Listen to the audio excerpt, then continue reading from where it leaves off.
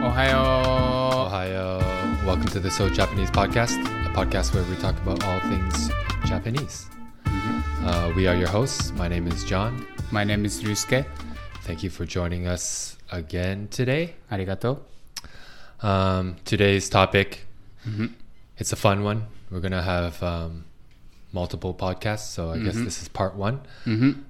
Sex fetishes of Japan. And we're going to have a street level Japanese segment at the end. Nice. So today's fetishes that we will talk about will be Akachan play and Kinbaku. Okay. Both are under the BDSM umbrella of kink, I suppose. In Japan, fetish is called Fetch. So almost like a Japanglish. I think so. Right? It's Japanglish, yeah. Fetch. Fetchy. So the first one we'll talk about will be Akachan play. Akachan means Baby. in Japanese. So it's a form of dominance and submission play. Not super popular. No, super popular. But if you say Akachan play, and Japanese people know what you like or what you're talking about. Yeah. It's really common in Japan. All the nightlife districts in Japan and all cities, there'll be like SM clubs, right? Sadomasochism clubs. Dominance type play, right? Submission type play. So Akachan play in Japan started in the 90s, so rather recent. Yep. And these clubs, they'll have like an Akachan play night where customers will go to these clubs and dress like a baby. Like a baby, yeah. So they want to release control and revert back to being a baby. And being taken care of, right? So in Western culture, I think there's like a subsection of kink. It's like adult diaper or diaper lovers, where adults will wear diapers and act like a baby. So I guess that's how you would dress in. Like you'd wear a adult size bib, play with an adult size rattle, adult size baby diapers. And at these clubs,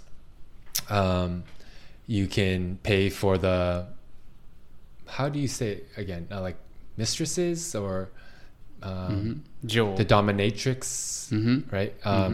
To like, they'll, I don't know, like carry you like a baby, sing lullabies to you, let you play with a teether, and like you get punished if you talk. Like you're supposed to act like a baby. You're not supposed to be able to. And I think who loves Akachan play, they want to be baby, so they don't want to talk. Right? So like you said, generally they say that a lot of the customers that are into Akachan play are like high level CEOs, people that have a lot of status and power in doctors in maybe their lawyers. So in their everyday life, they're responsible for a lot. And they're like serious job, right? Even like governors, I would say. Okay. So they want to they want to stress by escape. They want to completely escape from the reality, what they faced on. Yeah. And again, we've mentioned this before, but I think it's a product of the stressful work environment in Japan, right? So again, nightlife in Japan offers a lot of opportunities to escape, release the stress. And the interesting part during SM nights, I mean, at the SM clubs, for the Akachan play nights, they also have like breastfeeding. Okay. Yeah, so they pay extra actually to suckle. Pretty kinky. Yeah, I'd say so. Yeah. Pretty kinky. Yeah. Again, we're not judging anyone. No. We're just presenting information. We can understand why this is a thing, and I mean everybody has fetish. Right? Exactly. And many times, often you don't want to tell people because it's kind of secret of your, actual feeling. But again, that's the beauty of Japan, right? Like the Japanese respect privacy, and they feel going to these SM clubs is a safe space to explore and express what they're into. So because it's not so popular, this is a quick explanation of it. But it is a thing in Japan. Akachan play is the things. Yeah. The next one we have is Japanese rope bondage, called Kinbaku. Kinbaku. In Western culture, Japanese rope bondage, it's quite popular as well, but they call it shibari, which is actually incorrect, right? Yeah, it's incorrect. Yeah. So what does shibari mean? Shibari is basically tied. So just up. a tie. Yeah.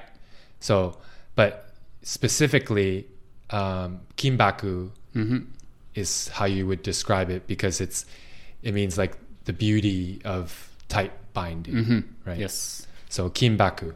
Kinbaku. What is kinbaku? Kinbaku is the Japanese art of using rope to decoratively and intricately tie to restrain the body for the purpose of erotic pleasure and art. We'll quickly go through the history of it. So, how did it start? So started from Hojo Jutsu, which is a martial art of binding prisoners. So in the 17th to the 19th centuries,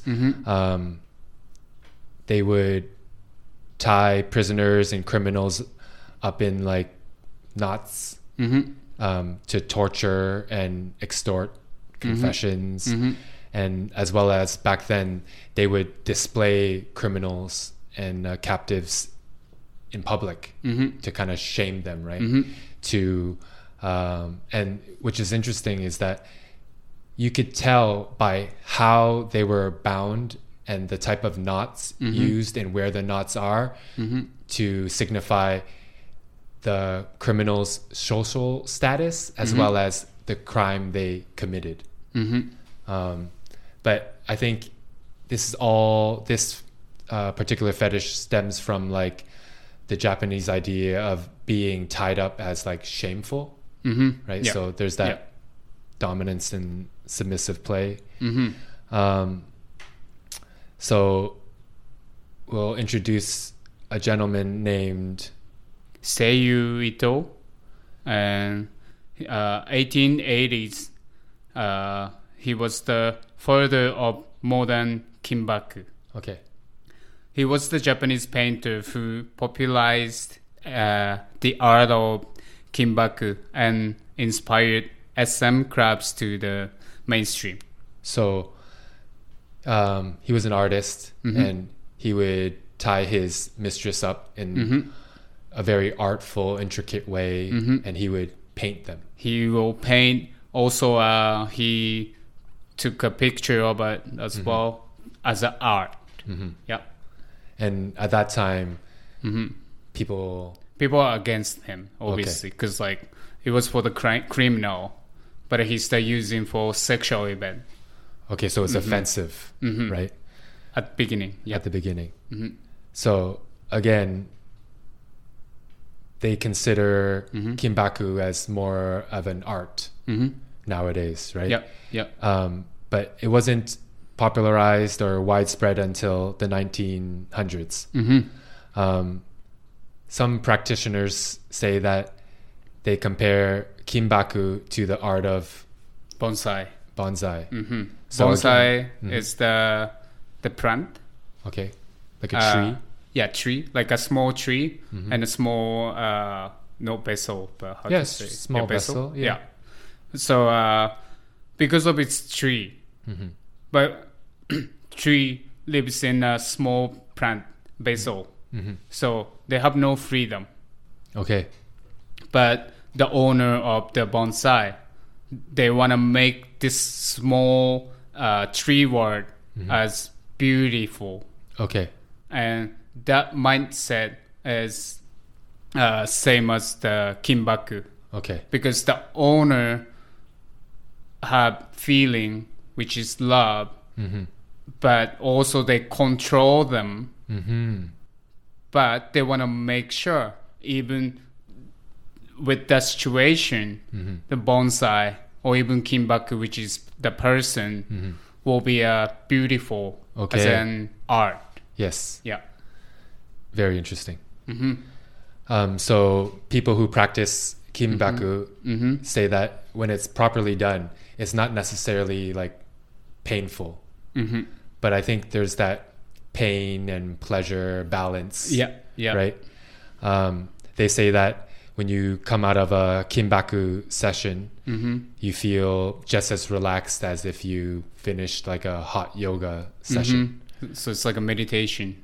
Yeah, meditation and the techniques used kind of stimulate erogenous zones and release endorphins and dopamine in the brain.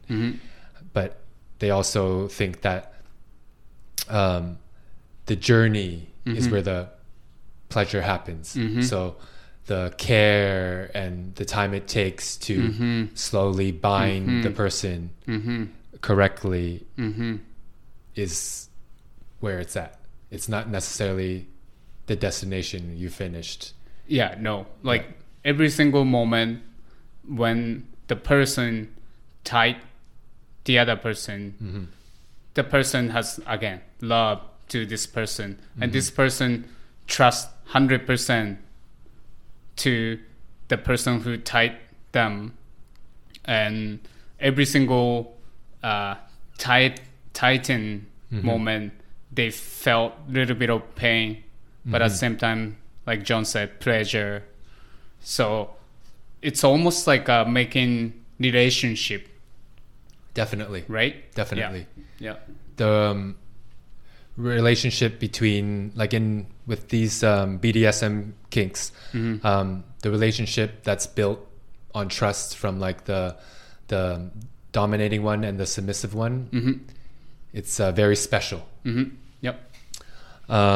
So what type of rope is used? So traditionally, even now, the Japanese prefer to use like natural vegetable fiber ropes, like out of hemp or jute or linen, because the natural fibers like intertwine and create like the friction creates and twisting creates like the tight bind rather than a knot, right? There's still knots involved, but they use that rope because more like flexible. Yes, exactly. So with anything Japanese art forms, especially, aesthetics are very important. And both of us aren't real. We just researched this, right? Yeah. I had a girlfriend that was really into Kinbaku, and she was able to tie herself up. But I remember she had a book which showed like all the positions. How to do it? All the, they call them katas, all the forms. But I never was into it because it took too long. Right? So I mean, it's very difficult to understand. Exactly. If you're not into this type art of form. Yeah. So if one of your, if your partner loves it, but if you don't understand, I don't think it's gonna work. Yeah. Right. Yeah. So they say like the rope is an extension of the nawashi, the rigger, the tier's hands, and he uses or she uses it to communicate. Yep. right? Yep. It's just a different form of art, Mm-hmm. right? Instead Mm-hmm. of paint and paintbrush, Mm-hmm. canvas, you Mm-hmm. use the human body Mm-hmm. and rope. Yeah.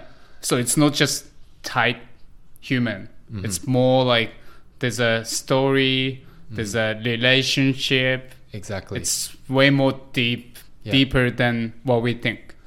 We were watching videos on YouTube on Kinbaku, and it is very beautiful how the people are tied up and even hung, right? It's even like the subculture of like hanging, right? Is it called hanging, where they pierce the body, the hook? Yeah. It's kind of that, like, and the people that are into that, they find being, I don't know, hung very therapeutic, right? It's like they get into a zone. So for the person tying, they say that the methodical repetition of tying is very common, and for the person being tied, it's therapeutic as well, because you give up control, right? It's very interesting, actually. Now that we researched about it, I'm curious more. Yeah, right? Yeah. I wish I kind of gave the girlfriend at the time, or like more. I kind of want to try, like, go to somebody who's doing this as a professional, right? And I want to feel it. Yeah, in Japan, there's like Kinbaku exhibitions, right? Or you can check it out in SM clubs. They'll have like Kinbaku performances, right? And for sure, some Kinbakushi, the Kinbaku master, they travel around the world. Yeah, to teach, to or show. Yeah.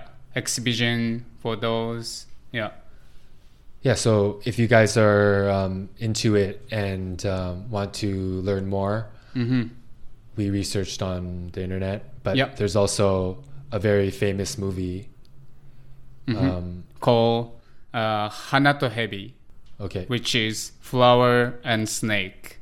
So the original movie came out in 1974, and it's about Kinbaku. It's about like Kinbaku. It's about SM. Yeah. So, but there's like modernized version. There's a new version that came out in 2004 and a part 2 in 2005. It's on, I think it's on Amazon. Okay, I cool. believe. But you can always research Flower and Snake and then see whatever you can find. And even like on YouTube, there's a like short movie and tutorials of how to tie and get tied. If our listeners, so our podcast, this one's going to be a short one, but we're going to explore different popular sex fetishes of Japan in different parts of our podcast. So if you guys want us to explore certain ones, talk about certain ones, let us know on our social media. Yep.